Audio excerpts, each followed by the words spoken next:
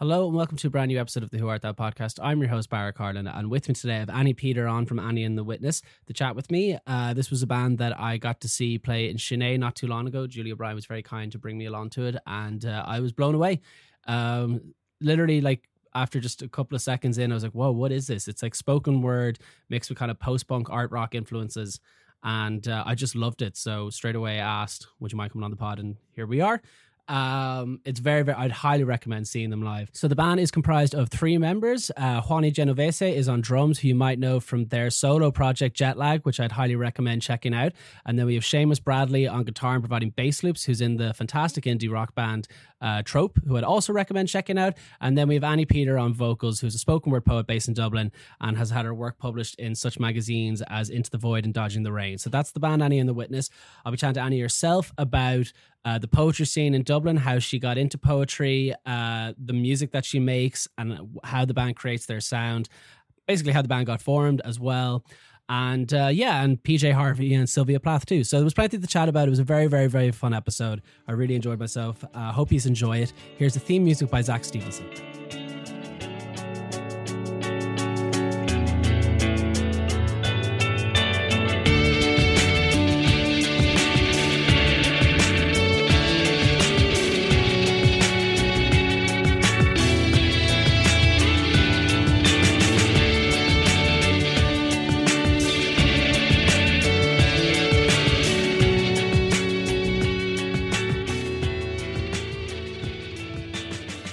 Okay, we're here for another episode of the Who Art Thou podcast. I'm with Annie of Annie and the Witness. Thank you so much for coming over. It's a pleasure having you. Thank you so much for having me. You're very welcome. I was the first time I saw you was that show in Sinead, and Julie brought us. Julie's responsible for so much guests on this podcast, by the way. But perfect. Literally, we were sitting. Myself and Zach were sitting down. I was saying to him the whole time, I was like, "What the hell is this? This is amazing." We both really, really, really loved it. It was fantastic. So, where did your interest with poetry start? I think I was always writing. Like, I started writing at a very young age. I think about when I was 9 or something. Oh, wow. And okay. I was like, I didn't really think about it. I was just like doodling into my journal, like writing words. You know, it wasn't anything sophisticated. You know? do you remember any of them by any chance? Actually, there's one. I don't know it off by heart or anything, and I don't know where the journal is. But in Germany, you learn English like from 3rd grade. So that's when you're 9 years old about.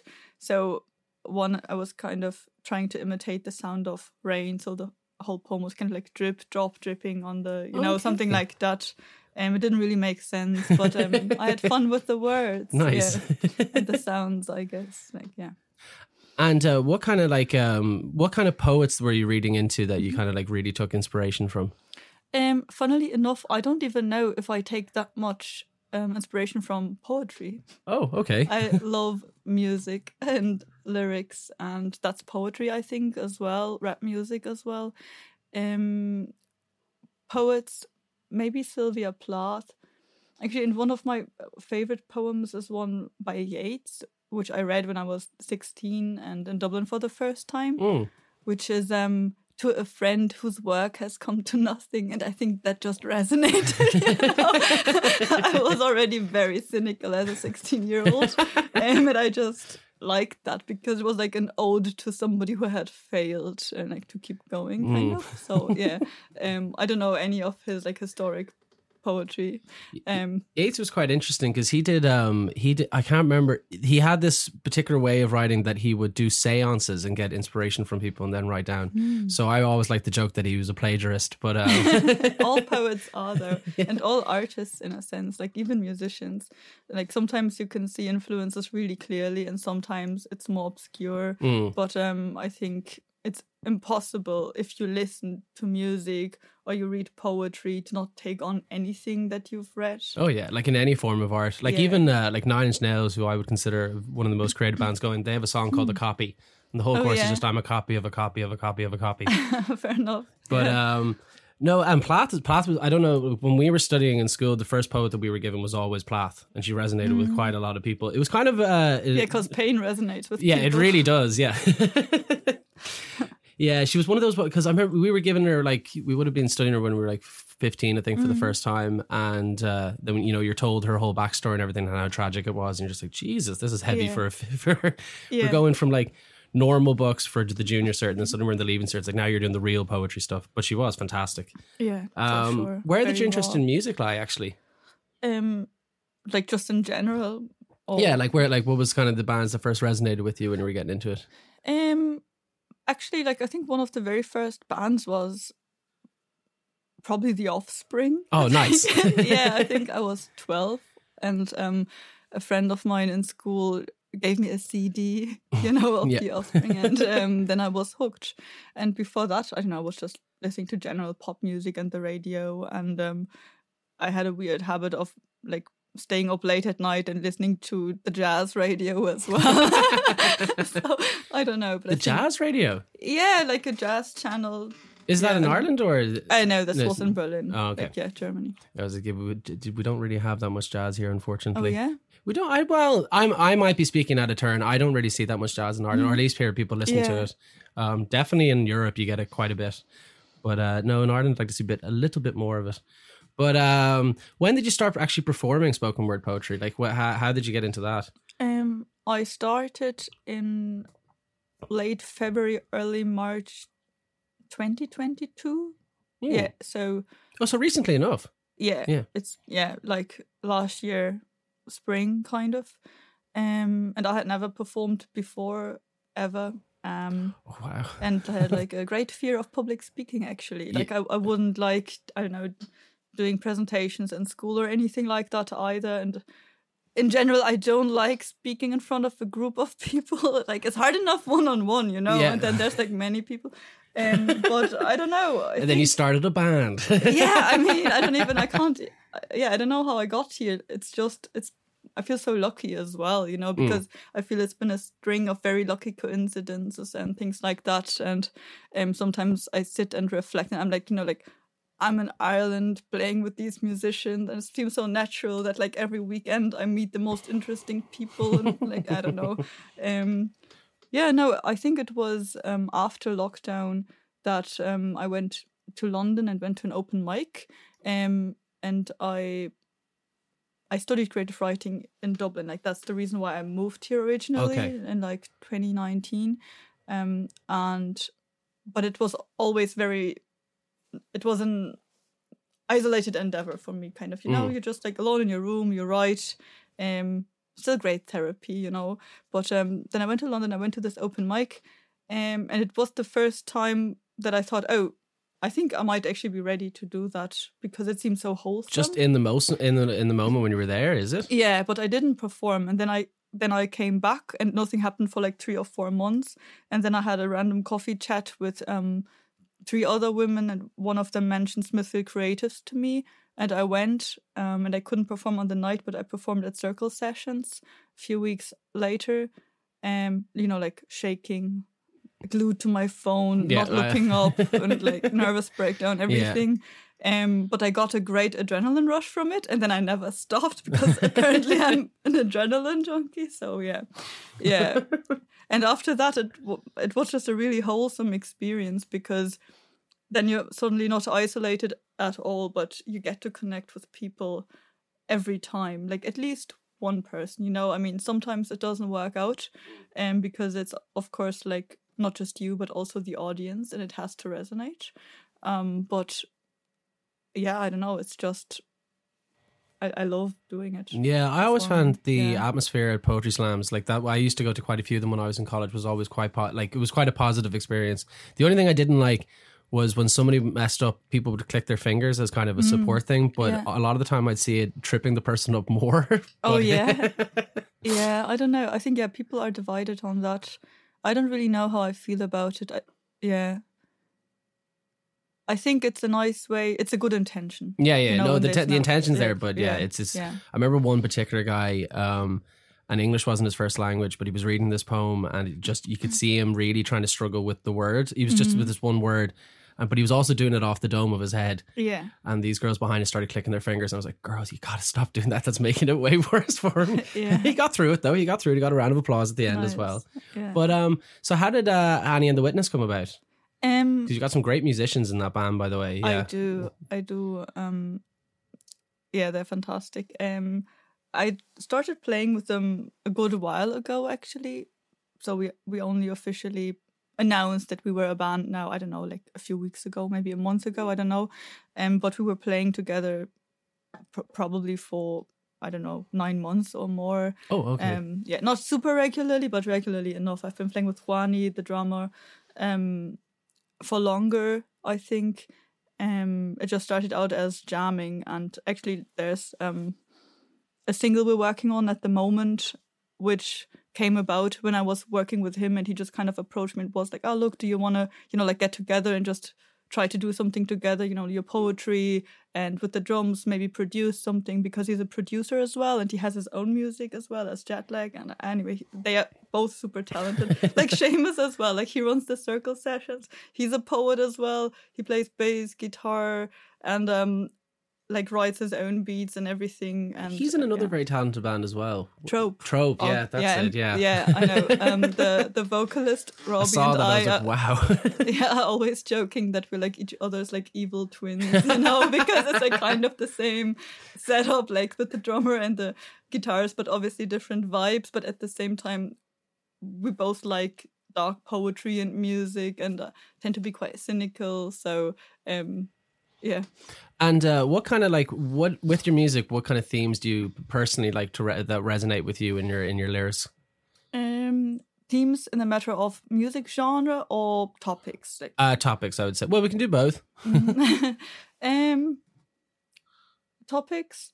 I think if people just say it the way it is, like whenever, I don't know, like the lyricist will talk about something or like write about something, yeah, I mean, kind of like your darkest secrets, topics people are ashamed about or feel guilty about, or the kind of truth that everyone knows that they're dealing with it or struggling with it, but nobody would say it. And then when you hear somebody describe it, it's really powerful.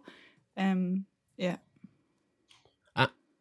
And how do you go about constructing a song? Because it is quite like the spoken word with the kind of post-punky edge that you have about it. Like how does that all come together? Yeah, we're definitely still figuring that one out at the moment. But for the moment, we just work with the spoken word pieces I already have. And because they have a natural rhythm, it's quite easy to put music and drums to it. Like I could play any poem with drums, and then guitar just adds another melody and drive to it, and it's already dark enough, like regarding the theme. Yeah, but we're trying out one song at the moment, which kind of turns a poem I had into a song, and we're writing the chorus for it, which is a new experience for me because it adds words that I didn't have in it before. Okay. And I'm still adjusting to that because I'm like, these are my words, But no, I really like it, and it might be a waltz as well. So I'm excited about this one, like a dark, eerie waltz. Yeah. Got a dance routine to it? Maybe. And how, when you're writing your poetry, and is it kind of like in a session type of thing, or do you write it over time? Or does it vary? It varies for sure. I take notes all the time, even during work or anything. Sometimes a poem just comes out the way it is, and I slightly edit it afterwards. Most of the time, I write it in different sessions, though. So I'd say if I actually have the time to sit down with a poem, I would take maybe 2 or 3 weeks coming back to it, editing it, revising it, and then kind of letting it sit, coming back to it, speaking it out loud, see the way it sounds. I always do that because, it works with sounds. So, yeah. Does it ever happen that you've written something down and whatever way that it works great on paper, but it doesn't work when you speak it? Does that ever happen? It happens a little bit, but then you can usually adjust the syllables a little bit. If it's just a rhythmical issue, then you can revise a couple of words maybe. But this is actually an interesting point, because I think I do write different if I have the intention in mind whether it's going to be a page poem or a spoken word piece. Because if I kind of, let's say I start and I already know, oh, this is going to turn into a spoken word piece, like I really want to perform this one, then I'll have the voice in my head. And I write it basically as I speak it in my head, and then it would be very odd if it doesn't work at all when I actually speak it out loud. Yeah. So I think my head voice is doing well enough, But I think with page poems, the difference is that it might be more complex, and you might have to read back and sit with it and go back and reread and these kind of things. But with spoken word, I try to even work with the syntax in a way that when I say a sentence or a line, that people can take it in, because they can't go back to it. I'm moving on to the next line. So yeah. Well, you mentioned it actually at the beginning of the episode. Before we start recording, the symbol in Annie and the Witness. What does that mean? What is it? It just means and. Oh, really? Okay. Yeah, from formal logic. So I guess the background for that is that I studied philosophy and formal logic as well, and I just thought it was a really edgy way to change the name and not have the commercial and symbol in it, or a plus, because that kind of looks like Florence and the Machine. So I wanted something unique but edgy, but also something that relates to us in the band. And Seamus is a programmer as well, so formal logic is close enough to his work too. I'm going to sound a bit. What does formal logic mean? It's basically sentences you can derive a logic statement from. Okay. So programming is based on it, but also if you form arguments, like verbal arguments, for example. So you would have something like, if this includes that, and this excludes that, then this can't include that. Like things like that. There's like different sentences. Okay, I've never heard that term before. It's interesting. Like simple math equations with words that make a lot of sense when you look at them, because it's usually the way we go about things. In the world. I've never heard that term before. Is it it's a philosophy term, is it? Or is it just a language term? Maybe I don't know if it's from philosophy or linguistics, or if it's paired. But it's definitely a philosophical term. And what's up next now for Annie and the Witness? What's coming? Is there any gigs coming up, or? Yeah, hopefully. We were kind of late for planning our next gig, so I'm still struggling finding a venue. So I don't know if it will still happen in 2023. Yeah, because December is always a weird month for you don't really want, because it's a strange month even just to go out on. It's always Christmas parties and stuff. Yeah, for sure. Yeah, so we'll probably try play like a little intimate gig, maybe with 20 or 30 people, something like that, in a smaller venue, and then go for a bigger headline gig in the end of February. Sick. So definitely look out for that. I will definitely be looking out for that. Yeah. So this is the second part of the interview where basically I just ask you random questions if I was annoying you in Sinead, like when we first met. What was the first and last album you ever bought? The first album I bought, probably some like hits of 2000 or something. I don't know. Now that's what I call music. No, an actual album, I don't know. It might have been a Linkin Park album, actually. I'm not too sure though. Yeah. I didn't have a lot of money when I was a child, to buy albums. And the last one that I bought for myself, the last one that was gifted to me, was the vinyl record PJ Harvey, the new album. Lovely. Okay. She's my idol. PJ Harvey's pretty cool. Yeah. No, I saw her in the Olympia as well. Oh no way! Brilliant. Very jealous. Yeah. Oh, yeah, you can be. Oh, she's brilliant. I'm in awe. Yeah. When did she play the Olympia? Last month. I miss out on so many. I go to so many gigs, then I miss out on so many really good ones as well. I would have loved to have seen that. I love though how many artists actually come to Dublin. Like that's It used to be, incredible. to be honest, like about 10, 15 years ago, I remember it being kind of, well, for my type of music, like with metal particularly, like it was quite stagnant. You wouldn't really get a lot. Nowadays, we're getting, every week there's another amazing show. It's fantastic. We're getting more and more and more. We didn't get Beyonce though, which was kind of annoying. But what is a poem, when you think of poetry, what is a poem that comes to your head like that really resonates with you? Despite the Yeats one. Despite the Yeats one, maybe. Yeah, I actually think there's two. I think the poem by Sylvia Plath, I don't know if it's called like A Mad Girl's Dream or something like that. I actually can't remember the name. I think I know the poem you're talking about, yeah. Yeah, that one. And the other one would be a German poem by Celan. I don't know what it's called translated into English. Okay. But it's Todesfuge in German, like maybe death fuge. I don't know. It's like it's very depressing. Lovely. See if I can find a translation for it afterwards. Yeah, it's a post-World War II poem. Okay. Yeah. And it's not like that the content necessarily resonates in that sense. I just think it's a really strong experience of like existential pain and dread and disappointment. Yeah, I was reading stuff by Wilfred Owens and Siegfried Sassoon recently, which is all World War One poetry, and it's numbing. Like it's that awful to read. It's very well written, but definitely very, very numbing. Anything post war is just awful. But who's a live artist that really that you the first time? What was okay? Let me rephrase that question. What was the first time you ever saw live music and went, "Whoa, this is what I want to do"? Like there was just a performer that was just super stunning. I actually never thought this is what I want to do because, as I said, I'm terrified of public. I used to be terrified of public performance. You look very confident on stage, though.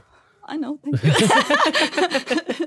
No, now I am comfortable on stage now, but like the way the band got together was kind of an accident as well. Because like one time I just talked to the lads and it was a very pragmatic decision because I was like, okay, we play together a lot. For some gigs we're being paid. Like, how are we going to distribute the money? You know, then it's like, are you accompanying me or are we a band? Should we have a band fund? And they were like, yeah, let's do a band fund. And then, oh, we're a band now. What are we going to call each other? And then suddenly I was playing in a band and I don't know, like if you would have asked me 2 years ago, I would have said I would have never had the guts to play in a band. And when it just happened by accident, I don't know, I happened to be comfortable with it. Was there a specific turning point? Like were you just randomly on stage going, how the hell did I get here? Well, with the band for sure. But with the poetry, I think there was one gig I played a few months after I started where I just had the best time. And honestly, there's no feeling compared to it. When you're saying something and everybody's dead quiet and like hang on your, onto your words and like, yeah. I'd say that it is a nice situation to be in a room where someone's reading something that's like it's honest and it's confident. Yeah. And you literally no one's making a single noise. It's a fantastic. I can imagine on stage it's something else. Like, what advice would you give actually just for people to get into poetry, like in terms of writing their own? Just do it or. Yeah, definitely. I'd say the blank page doesn't help. So just put words down because once you start writing something, you've got something to work with. So just brainstorm. Like if you feel like you have a block or like you really don't know, what to write about, literally just like write down stream of consciousness, whatever comes into your mind.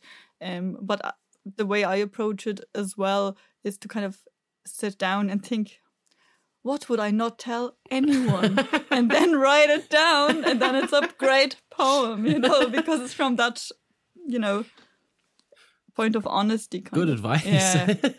Yeah. Do you find it difficult sometimes though with that kind of mindset, like going in, it's like I'm going to write something here and then show it to everybody, or is that the way to be? I think you can't think about showing it to anyone while you're writing it. Maybe I mean, at this point, I know that probably I will at some point, but I don't have to. Like, I don't have to do anything. You don't know how many things I have, like in my bedroom that I haven't showed anyone, like the writing piled up, like it's always your decision. Nobody's forcing you to share it. It's funny you mention that, because I found there's a couple of journals over there that I found, and a lot of them are like ones that I had when I was 14 or 15 that have songs in it that I attempted to write. Now, I was never in no, they're not good. They're all about stuff that I clearly never experienced in real life at any point in time. Like drinking or doing drugs or something. I was like, I haven't done any of this. Why was I writing about this? That's really interesting. It's probably from listening to too much hip hop, I would say. But So do you write your own music now? No, I don't write any music. I'm just a big fan of it. To be honest, I used that thing behind you for quite a bit to make kind of like noisy stuff. But I like noisy stuff. Yeah, it was very noisy stuff. But I don't know. I kind of just grew out of it. I prefer like these kind of situations where I'm actually interviewing people or chatting to them. That I have like friends of mine say when I go to gigs, one of them says that I have like the mindset of like a 10-year-old going to see like Santa. Like I just get so excited for it, and I hope to never really lose that enthusiasm of it.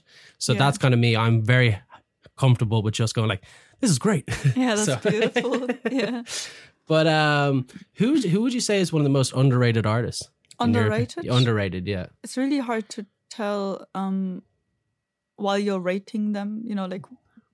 Well, who do you think is a person that deserves way more like love, basically, or people need to check them out above anything else?